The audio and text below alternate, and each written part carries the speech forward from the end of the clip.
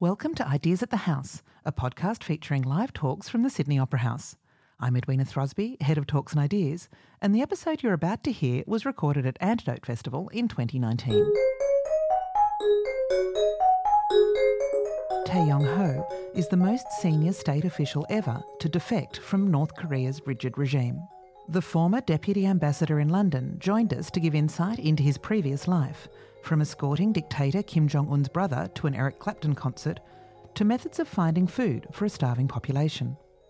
Ambassador Tae is joined by journalist Anna Fifield, who has written the definitive biography of leader Kim Jong-un, for this unique glimpse into what really goes on in one of the world's most secretive and strange totalitarian states. And while you're here, we'd love you to rate and review Ideas at the House in your favourite podcast app. You can also listen to more Sydney Opera House podcasts at sydneyoperahouse.com/podcasts. Enjoy the show.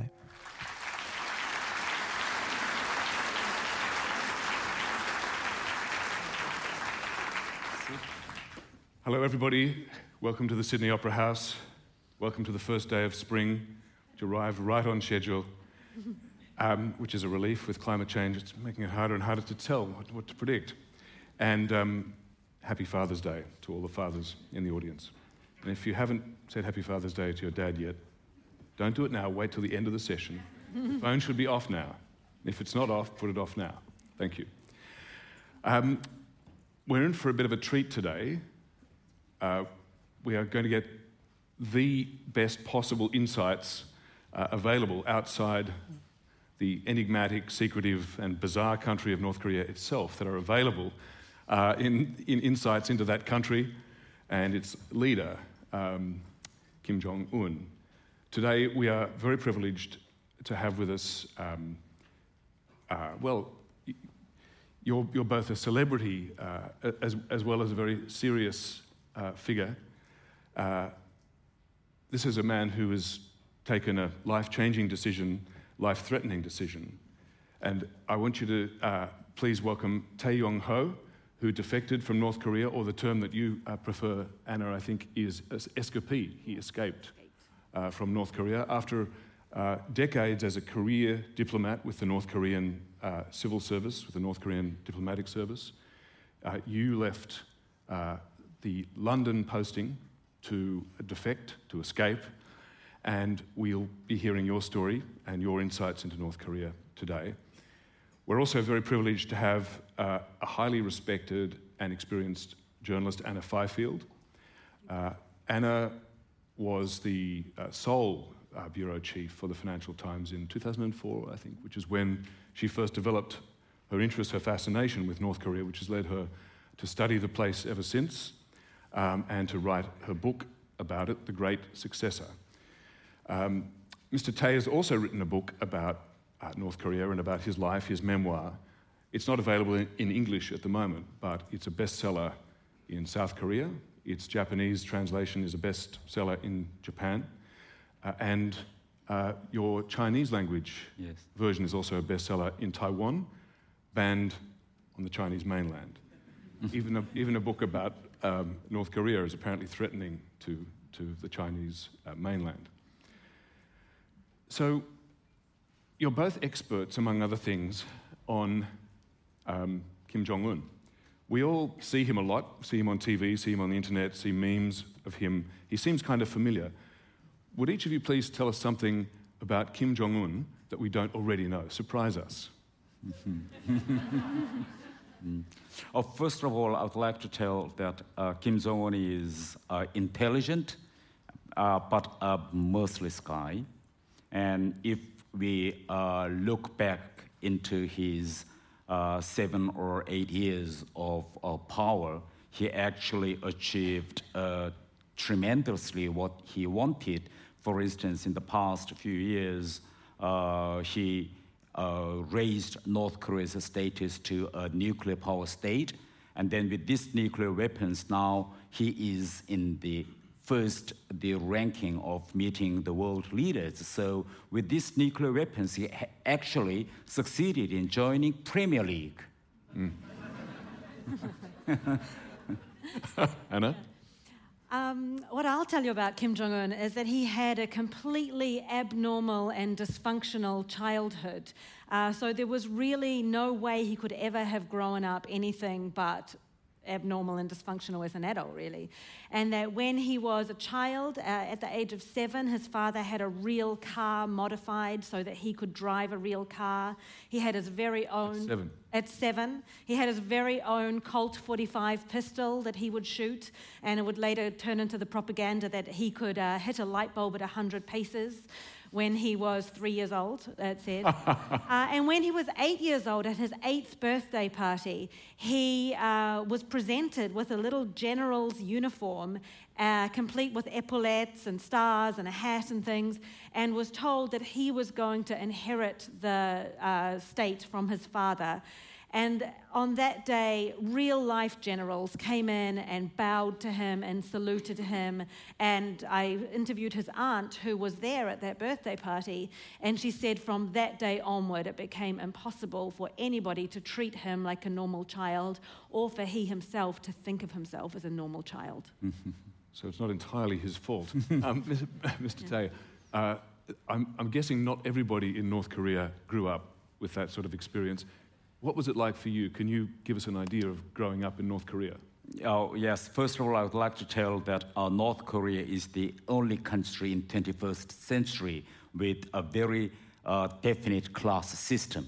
So the North Korean population are divided into 3 main classes. The first one is called core class, to which I belonged.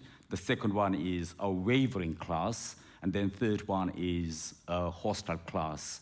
And majority of the population belong to wavering class. Only around 15 to 20% of the population belong to core class, which is a ruling or leading class. And in North Korea, the place where you live, the condition of your housing, the opportunity for education and good job will be decided by which class you belong to. And now there are almost 32,000 North Korean defectors or escapees in South Korea.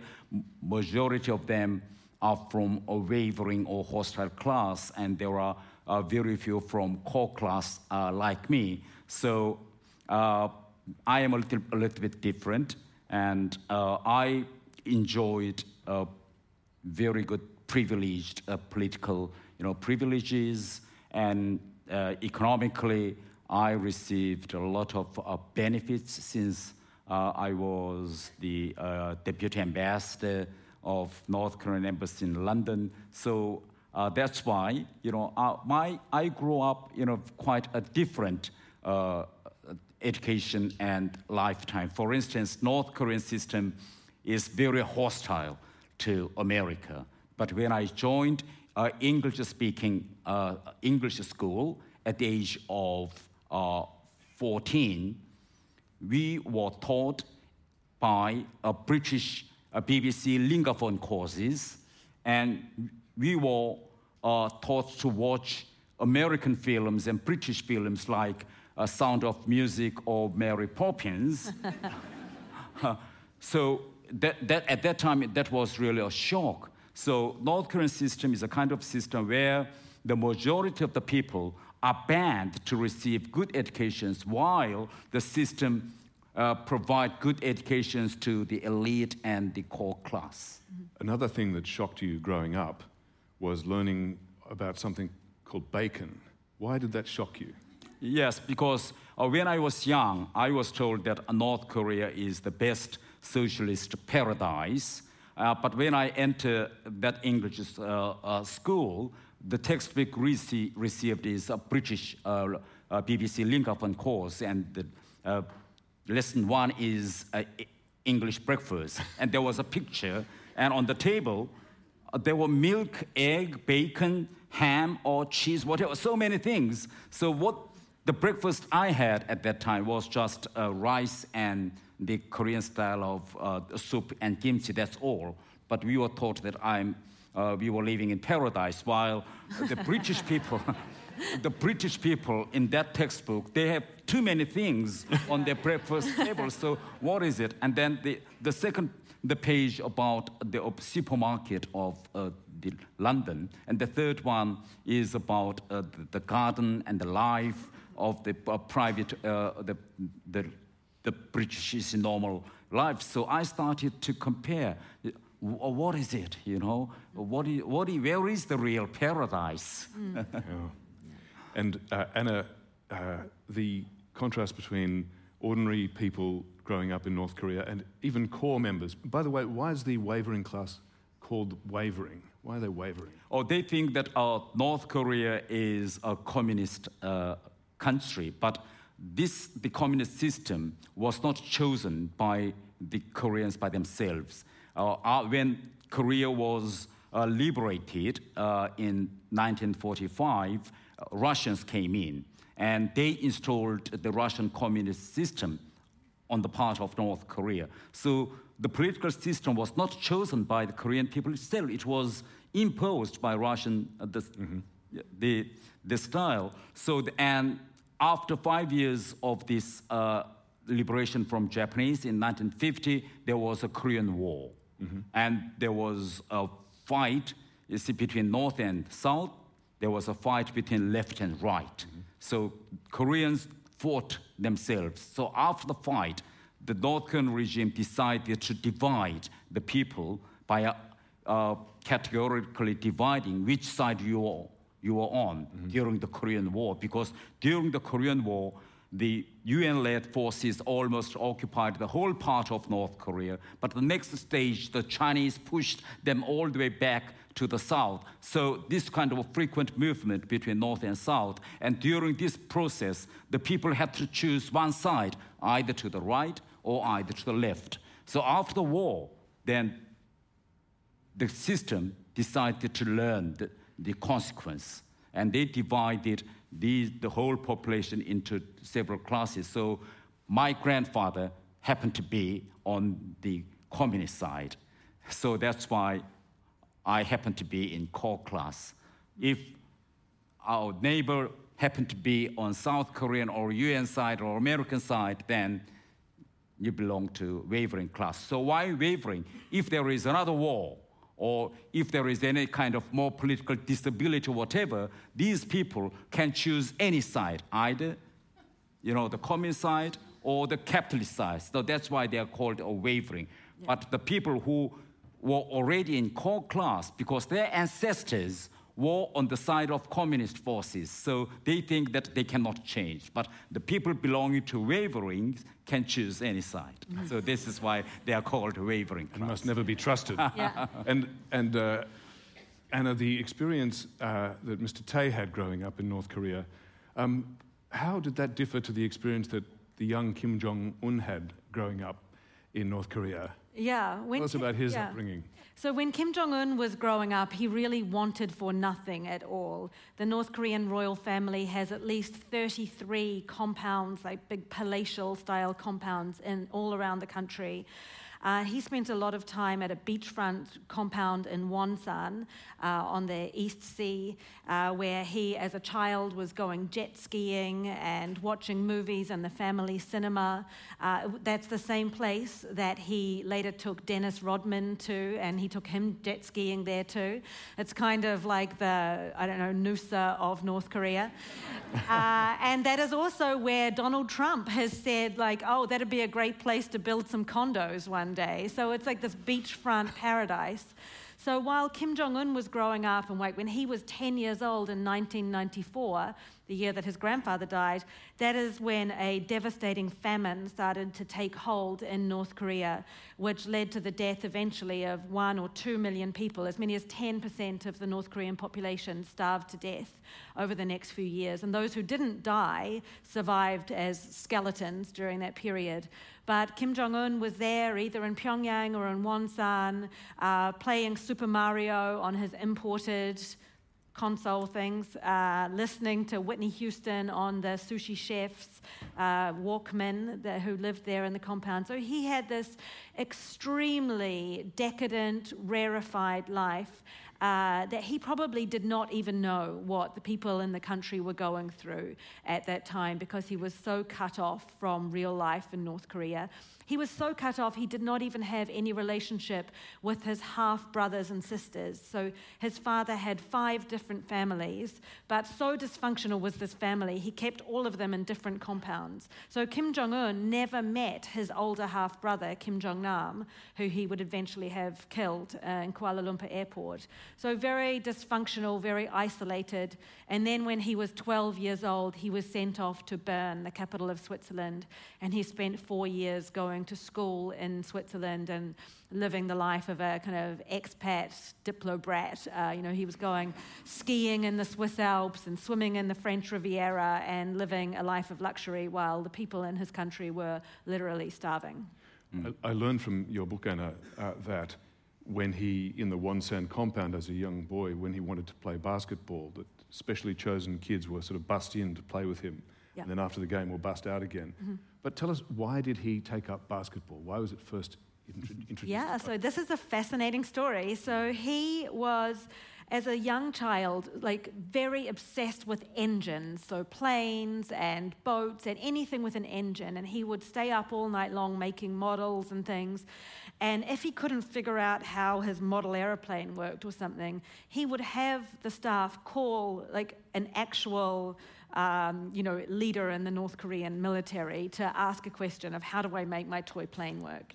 So when he took this obsession with him to Bern, and his mother, who was kind of what today we would call a tiger mum, became very concerned that he was too obsessed with engines and motors and things, and he was not paying enough attention to schoolwork or not spending enough time outdoors. And there is a belief among Korean mothers, North and South, that if you play basketball, you will grow taller. And maybe it worked, because Kim Jong-un is 5'7", a couple of inches taller than his father ever was. So she encouraged her son to play basketball.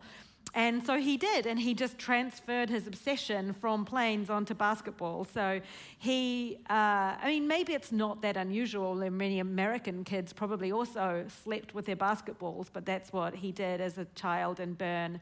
And then every day after school, he would be out on the basketball courts playing pickup games with other kids. And then the kids didn't have to be bussed in. They would just be other neighborhood kids, often immigrants as well, and he would play basketball there. He would be trash talking them, apparently. And the other children who were there at the time, they didn't think anything of it, really. They thought the Thai embassy was nearby. They thought he was the son of the Thai diplomats there. They didn't think he was anything weird, except for the fact that there were these Asian adults who would sit in little chairs on the side of the games and kind of clap excessively whenever he scored a goal. So in some ways, that's why he was sent to Switzerland, to be able to live a relatively normal life outside of the claustrophobia of North Korea. Right. And then, as we know, he inherited the leadership of the country early. He was 23, 24? He was 27 when he actually took over. Thank you. Yeah. Okay. So that's the third generation of the Kim family to control the country. North Korea has now existed as a state longer than the Soviet Union existed. We continue often to laugh at North Korea. We laugh at Kim Jong-un. He's a clown. He's a buffoon figure. Maybe after that long and the 3 generations, and he's still holding power despite all the predictions that he would not be able, such a young, inexperienced man, seen as a buffoon, could not possibly consolidate power and continue to control the regime. But he has. Is it time for us to take him more seriously? Right. And how does what is the secret to the way that he has successfully consolidated and held power? I think North Korea is not quite different from the previous or the communist, the bloc countries. Usually, if we look back the history of Soviet Union or the former Eastern Bloc, this kind of reform or changes of the system took place in 3rd generation. So, for instance, the Gorbachev, he belonged to a 3rd generation of Russian communism. So, this kind of changes was possible to take place. But if we look at the current North Korean system, Kim Jong-un is the only third generation in North Korean leadership. Kim Jong-un is the only man with 30s. The people around him are either 70s or 80s. So all the leaders around Kim Jong-un belong to second generation of North Korea's communist system. So in communist world, until the second generation are really obsessed with kind of, political or socialist ideology. And the people around Kim Jong-un still strongly believe in that kind of the possibility of victory of so-called communism or socialism. And in order to carry out their, the long dream, they agreed with Kim Jong-il to put Kim Jong-un. So Kim Jong-un is the third generation. So I think that as long as the current second generation around him in place, it's really difficult to imagine or any kind of change. But, time can solve it. So when this second generation retire and the third generation join in together with Kim Jong-un, then I think we can expect really a good change in North Korea. So that's why I don't see there will be any immediate or fundamental changes in 10 years in North Korean system. But within 20 years, I think North Korea will bring a change. If you look at the China as well, now Xi Jinping's generation are the second generation of Chinese communist history. So only when the third generation come into the power in communist world, then I think that is the real time of the change. So when the 80-year-olds turn 100 and they all die, then there's a chance for some change. Yes. Kim Jong-un is the only one in 30s in North Korean leadership now. Yes, so that's why I think the people who are born, let's say that the first generation in North Korean communism is the ones who experienced Japanese colonialism and Korean War in 50s, the second generation. But the third generation, we can say, who were born either in 80s like Kim Jong-un or 90s, especially the people who were born in 90s, they haven't seen this so-called the peak of socialist welfare system. So that's why the young generation in North Korea are very much materialized. They do not strongly believe in the ideological concept of communism or these things. So they are getting more practical and pragmatics. So it's famous for its ability, the country's famous for its ability to seal itself off from the outside world.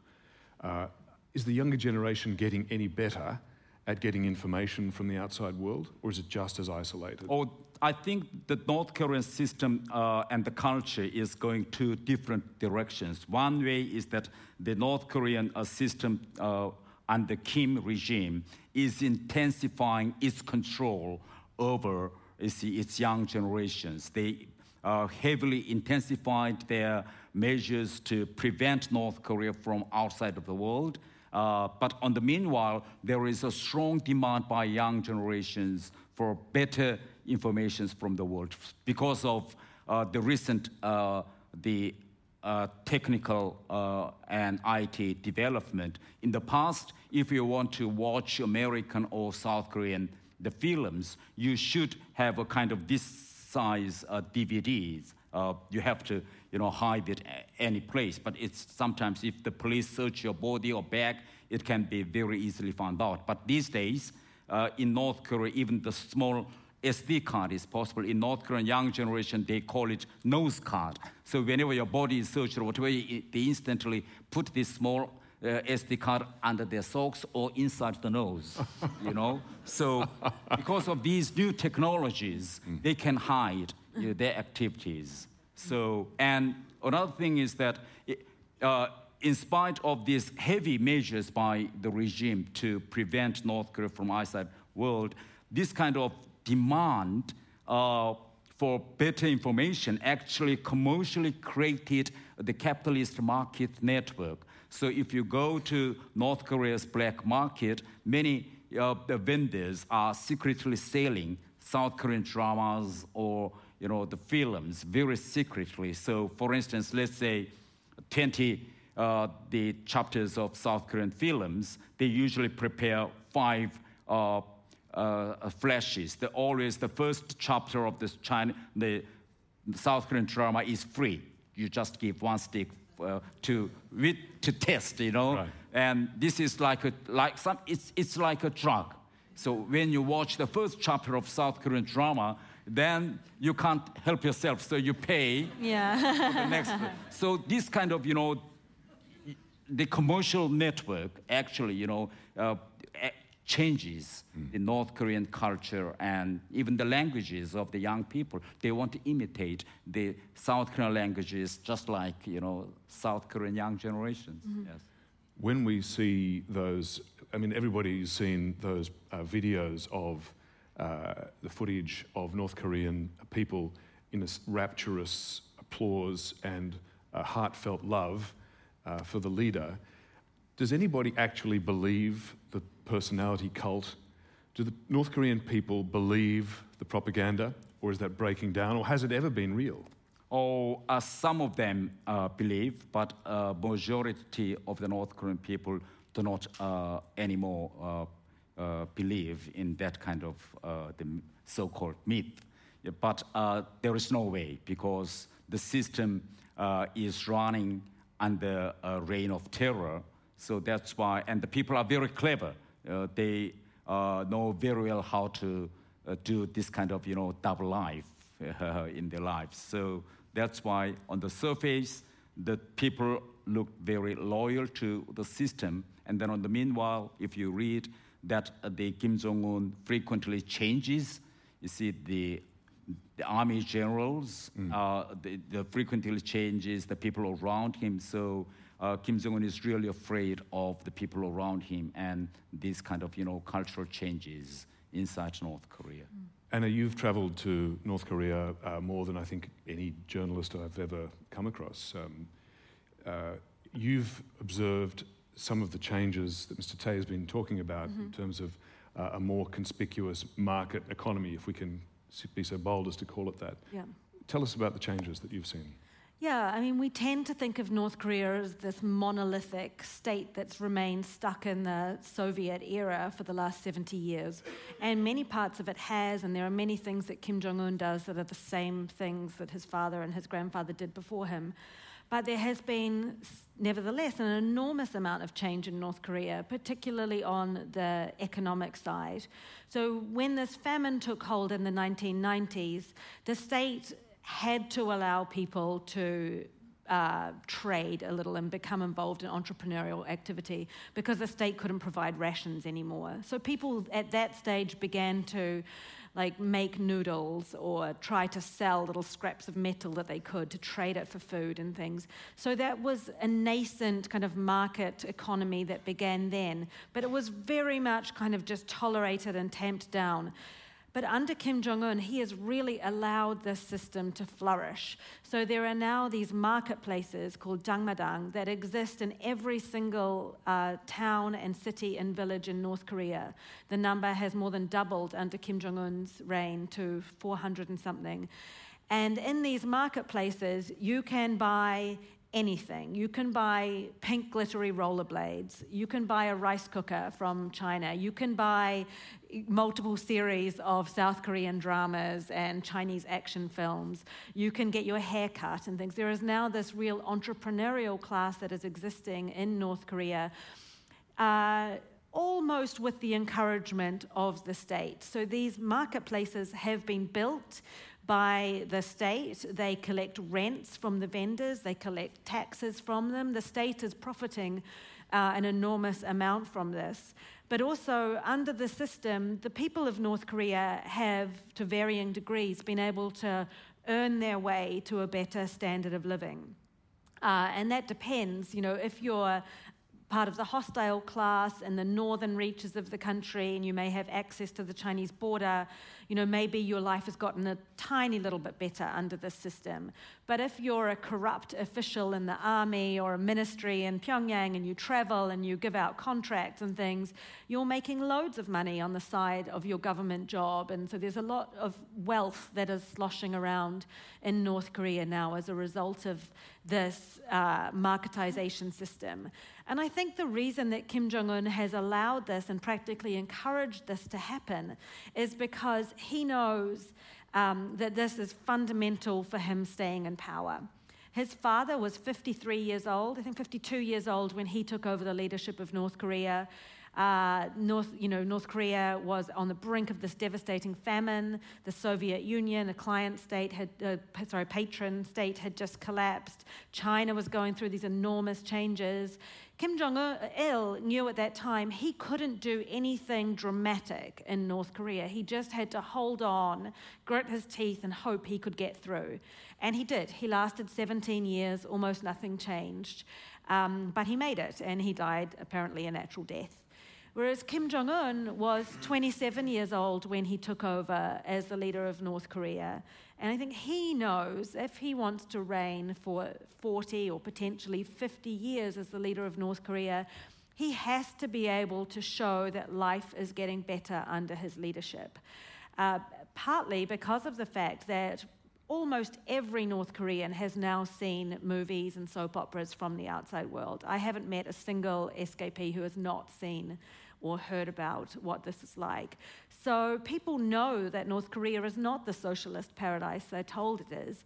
So Kim Jong-un needs to try to at least stop that gap between life in South Korea and China from widening, if not, getting closer together. So I think that's why he is allowing more economic activity. He's allowing more economic freedom in a way. And it's really startling in Pyongyang, which is sometimes now called Pyonghattan, because it has changed so remarkably. There's high-rise apartment buildings. You can do a yoga class. You can buy a cappuccino. The people there wear clothes from Uniqlo and Zara that they've got their friends to bring in when they've traveled to China. So there is this millennial, conspicuous consumption class there. And I think Kim Jong-un is doing this because he knows the millennials like him, the people in their 20s and 30s, they have to feel like their life is getting better so that they will remain loyal to him and keep him in power for decades to come, even as the 80-year-olds turn 100 and die. Yeah. Mr. Tae, even before the arrival of Pyonghattan, you already had a privileged life and material plenty. You'd been posted to Denmark, Sweden, and then London, yes, where you were deputy ambassador.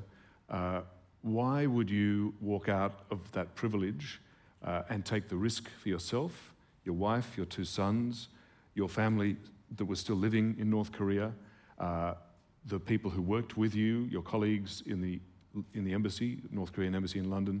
Why would you risk all of that on your behalf and those around you to walk out? Yes, it's a little bit long story, but this kind of... Well, we're going to come to audience Q&A yeah, soon. Yeah. So just hold your horses, think of a question, and please go ahead. Yes, so it's really a long process of evolution. When I was posted first time to foreign country as a diplomat to Denmark, I saw a quite different world, from which I was taught. So I expected beggars in the streets or extreme exploitation by the capitalists. But when I arrived in Denmark, I saw quite different world.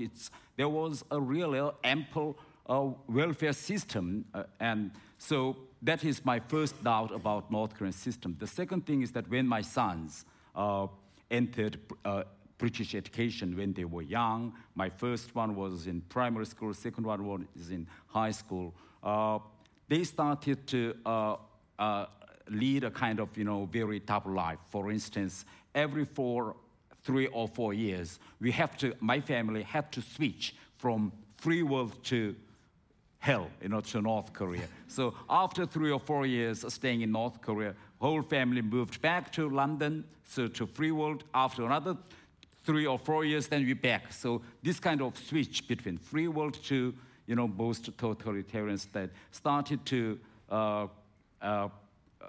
raise a lot of questions and also domestic, discussions even inside my family. For instance, when they were young, my sons asked, "Oh, BBC said something bad about my country." I said that, "Don't believe BBC's news." Then they said, my sons said, "Does BBC also tell lies?" I said, "Of course, that was my, education." But when they grow up, when they reached college and the high school, their questions are quite different, they asked, why there is no internet in North Korea? Why? For instance, they said, YouTube is very good because it helps a lot to do homework. Why North Korean government does not allow YouTube to, help or raise the education? So at that time, I have to be very honest to them to tell the real and the stories. But when they are back in North Korea after my work when they are back, their friends in North Korea bombarded my sons with a lot of questions, asking, what's the life in London? How the kids in London spend their time of all these things. But my sons cannot tell the truth. If they tell the truth about the internet, the films, books, games, or whatever, then, they would be shocked. So they asked, Daddy, what should I do with my classmates? Then I said, we have to tell something anyway, so that you'd better read Charles Dickens. You read Oliver Twist, and then you should reproduce all the stories of Oliver Twist. Otherwise, if my sons tell different stories, then it is against the North Korea's propaganda work and North Korea's textbooks, the normal textbooks to the schools. So my sons started to read Charles Dickens, Oliver Twist, and then they reproduce. So these kind of contradictions, grow from my sons. And at last, there are ways you can get your kids to read Charles Dickens. So as your concerns are growing, the contradictions are getting more serious, the kids are getting older, fate intervened in your life in the form of 12 waitresses, I think. Yes. Tell us about how the waitresses tipped your fate. Yes, so at that time, my first son was in London College. His education was almost finished. But in March of 2016, these 12 waitresses in China, they escaped to South Korea collectively. When this incident happened, Kim Jong-un asked all the university students of North Korean diplomats immediate back to Pyongyang. So my first son had to stop his education in London College, and he was very much frustrated because just a few months were left to finish his education in London. So he asked, Daddy, what should I do? So I was very angry, and was very much frustrated because as a daddy, I can't even, guarantee my sons the education, So I have to make a decision because if my son was sent back to North Korea and in North Korean system, if they were grown enough adults, then you cannot follow your parents in the future. So that is really the last moment whether I should push my sons to North Korean system or I should cut off this kind of slavery chain for my sons. So I decided that the last, the things and the most important mission as a father is to cut, this slavery chain from me and from them, from my family to the rest of North Korea. So I decided to, escape North Korea for the freedom, not only for my sons, for my wife and myself. Obviously, it's a fascinating story, and we'd love to know more. But we are into audience Q&A time. I've got a big timer here in front of me, and it tells me it's time for you guys to have your turn. So we have 2 microphones, one here and one here at the front. If you'd like to ask a question, please make your way to one of the microphones, and I'll signal to let you know who's going to speak, who's going to ask the question. Remember, a question has a question mark at the end of it. It's not a statement, it's a question. But love to hear them. Okay, over here, number 2, please. Thank you. My question is to Mr. Tay. You said when you went to Denmark on your first diplomatic posting that you could see there was a difference between what you had told. Are you able to share with us the moments in your younger life when you began to see difference between the official explanation in your country and how things really were in the West? Oh, at that time when I was young, the so-called socialist welfare system was working. We enjoyed food ration in 60s and 70s when I was young. So even though there are a lot of fancy pictures in my English textbooks about the British life, but actually in our daily life there is no any something like a shortage of food or clothes or whatever. So at least my family can go on with the salary of my parents. So there was no so much contradictions. But after the collapse of Soviet bloc in the later of the 90s, the North Korean economy started to shrink, and then the life in North Korea started to be very, very difficult. And what I expected is that now, at that time, I expected the reasonable and proportionate decision by the regime, but the leader of North Korea, Kim Jong-un, did not take a very intelligent decision. Instead of using all the available financial resources to relieve this kind of famine, he continued to invest the billions of money on developing weapons and nuclear. So actually, North Korean society was supposed to realize a kind of, the dream of mankind, but actually this kind of, the policy drove North Korea to more totalitarian and more, the society where the more difficulties are rising even now. So I think that is one of the contradictions and frustrations which I felt about the system and the leader. Okay, we'll take a question from microphone number 1. Who's next? I would like to ask, as a diplomat, what would you say we should do in order to break down the misinformation or even the misconception, improve communications between Korea and the rest of the world? The reason I ask is because I went to Pyongyang last year. I am about to go into Wonsan and Sinuiju in about a week's time. And everything that I have seen written by Western university professors, etc., there's so much misinformation. Things like people brainwashed. Everyone that I've met in Pyongyang, they even knew about how frequently we change prime minister in Australia. Mm-hmm. And I was very surprised. What do you say we should do on the West where we could improve our understanding of Korea? I think, first of all, we should make a kind of, tailor-made content for North Korean population. So far, the campaign to disseminate outside informations into North Korea is so much biased by telling about the advantages of capitalist free world, but the North Korean propaganda system continued to brainwash the people that capitalism is not a good system, where there is exploitations, riches get richer, poor get more poor, these kind of things. So we'd better make a good content to tell the North Koreans about the concept of freedom, the concept of the human rights, democracy. So we should tell them the basic concepts which we all share worldwide. And we should tell what kind of situations the North Korean people are living in.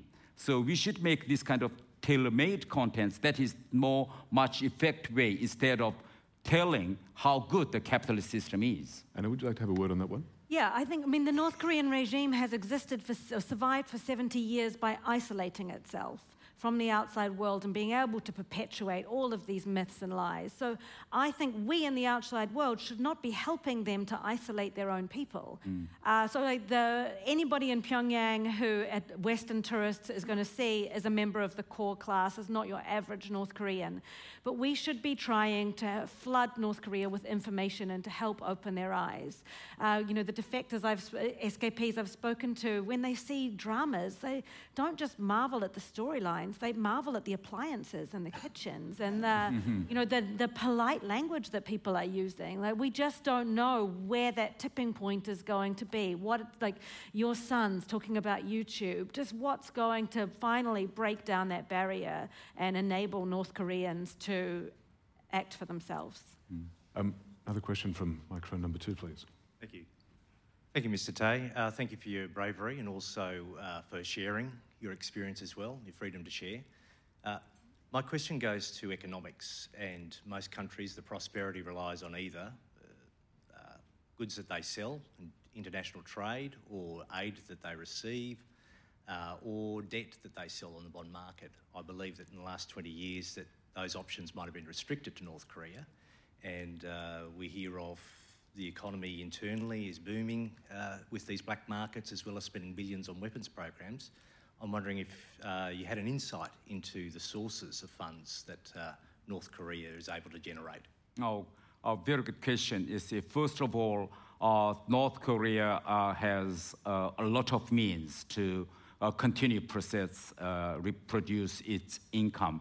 Official ones, of course, by selling coal, mineral ores, seafood, weapons even, to Middle East, the countries like Iran. But on the meanwhile, there are a lot of unofficial the trade. For instance, drug. North Korea, has been one of, drug, the trafficking countries the worldwide. And on the meanwhile, also they sold a lot of weapons, missiles to Middle East countries. And also these years, because of heavy economic sanctions, now North Korea are sending more and more laborers to Russia, Middle East countries, and even China. So this kind of labor export now are becoming the major source of more income for North Korea. So can we assume from that the sanctions regime imposed on North Korea is not watertight? Oh, it's not working properly. And on the meanwhile, many countries are not strictly observing these UN sanctions. So that's why it is actually supposed to return all North Korean workers back to North Korea no later than December of this year. But now we are in September. But majority of North Korean workers are still in Russia, China, even in Arab countries. So there is no any decisive measures taken to carry out the UN resolutions. Anna is a correspondent for the Washington Post in North Korea's main ally, support and trading partner, China. How do you see it from your view? Yeah, I just went up to the North Korean border and I went into this real estate development place which was invest in North Korea. They were building buildings, taking potential investors across the river. They are really channeling a lot of energy into this. So yes, they are looking at this on North Korea on the brink of opening up, thanks to Donald Trump. But one thing I was just going to add, and one big change that's happened in the last few years is that North Korea has become exceptionally good at cyber attacks and hacking. And they just stole $81 million from the Central Bank of Bangladesh, for example. So they've got all these ways that they are going through, and the WannaCry ransomware was North Korea. So they've been able to make a lot of money through these attacks and cause a lot of disruption as well. So they are constantly innovating and getting smarter, even as sanctions get imposed. We'll have a question from microphone over here. Thank you. Yes. If with the latest meetings with President Trump and the South Korean leader with North Korea, do you think anything can come of that? And if you were advising President Trump, what would you advise him to do differently? And also from China's point of view, from Xi Jinping, what do you think he wants out of that? First of all, I would like to tell the real characteristic of North Korea's nuclear weapons. Now, Kim Jong-un wants to control this North Korean more of 40 or even 50 years, like his grandfather or his father. In order to do it, as a leader of North Korea in this Northeast Asia region, he should have something to control North Korean population one way, and the other way, he should control his neighbors, Chinese, Russians, Americans, and South Koreans. But how he can control America, big country like America, or prosperous South Korea, or big country like Russia or Japan or China, he need a kind of time bomb. If Kim Jong-un has a time bomb to press at any moment, if he's threatened, then he can control North Korean people and the rest of the world. So in his New Year message, on the New Year's Day of 2018, Kim Jong-un officially announced to the world that he has a nuclear button at his desk, at his office. This is not just a warning, it is true. He has a nuclear button at his office to show that he can press it at any moment. So that's why, as long as he keeps this time bomb, people are afraid of time bomb, if there is, he thinks that he can control the rest of the world. So now President Trump is doing a negotiation with Kim Jong-un. One of the mistakes, I think, which President Trump may make in the coming third summit, he may reach a kind of compromise, something like, okay, as long as you do not press that button, you can keep that time bomb, and I will not make any kind of threat is against you. Something like, if President Trump reach a kind of compromise of deal in something like moratorium on its further nuclear test or missile test, and in return, if President Trump delivers a kind of sanction relief, then that is really a dangerous, I think, compromise which America would make with North Korea. So I think the world should try and join together to get rid of this time bomb. And as you asked, the role of China is very important, but now Chinese are not interested in actually, remove this time bomb. They think that the war between America and China started. They think that North Korea is necessary for Chinese interest as a kind of buffer zone in this region. So I think it is very difficult task for the world to convince Chinese to force North Korea, this regime, to get rid of these nuclear weapons. And you're telling us that the North Korean nuclear capability is non-negotiable. Kim is not going to trade that away. Kim Jong-un knows very well, because with this, he understands the merit of these nuclear weapons. Let's review what happened in the past, 1 year time. Kim Jong-un announced that he accomplished these nuclear weapons in November of 2017. And in 2018, he succeeded in meeting a couple of times with President Moon Jae-in of South Korea. He even succeeded in meeting President Trump 3 times. So let's imagine, can the head of America meet the leader of North Korea if North Korea does not have these nuclear weapons? So Kim Jong-un really believes that this nuclear weapons is a real good tool to move even a big country like America. Yeah. So he will not give up these nuclear weapons unless there is a very strong pressure, from the world to even increase more sanctions, so that Kim Jong-un should realize that there is no way. But so far, there is no enough sanctions, there is no enough pressure up. All the previous summits with Kim Jong-un only raised the Kim Jong-un's legitimacy in this region and inside North Korea. Yeah. I think we have time for one final question, please. You've explained to us how people are allocated to the core class and how they're allocated to the wavering class, but how are people allocated to the hostile class?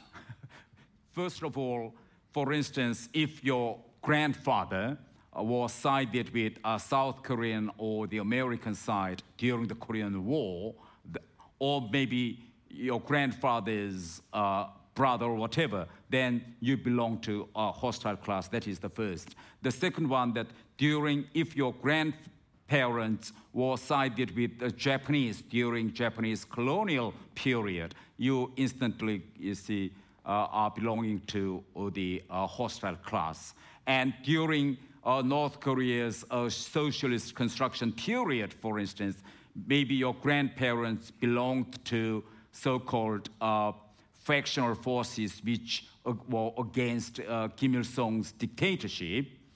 Kim Il-sung did a lot of purges in North Korea's history. So if your grandparents by accident sided with the forces which were against to Kim Il-sung, then you are the hostile. Most recently, for instance, in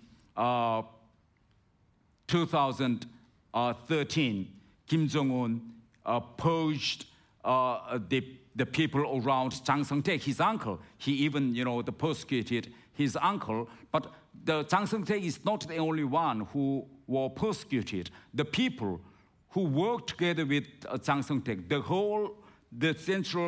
the Department of Workers' Party of Korea, one department under the leadership of Chang Sung-taek, they were totally gone. All the families of these, the associates with Chang Sung-taek are gone. So if these families or leftovers for these families, they are naturally belong to hostile class, even though they were not sided with Americans or South Koreans, but they used to be a core class of the North Korean system. But instantly, because of this political struggle, you instantly belong to the hostile class. Because of this political, We could go on all day, but unfortunately the Opera House is going to kick us out.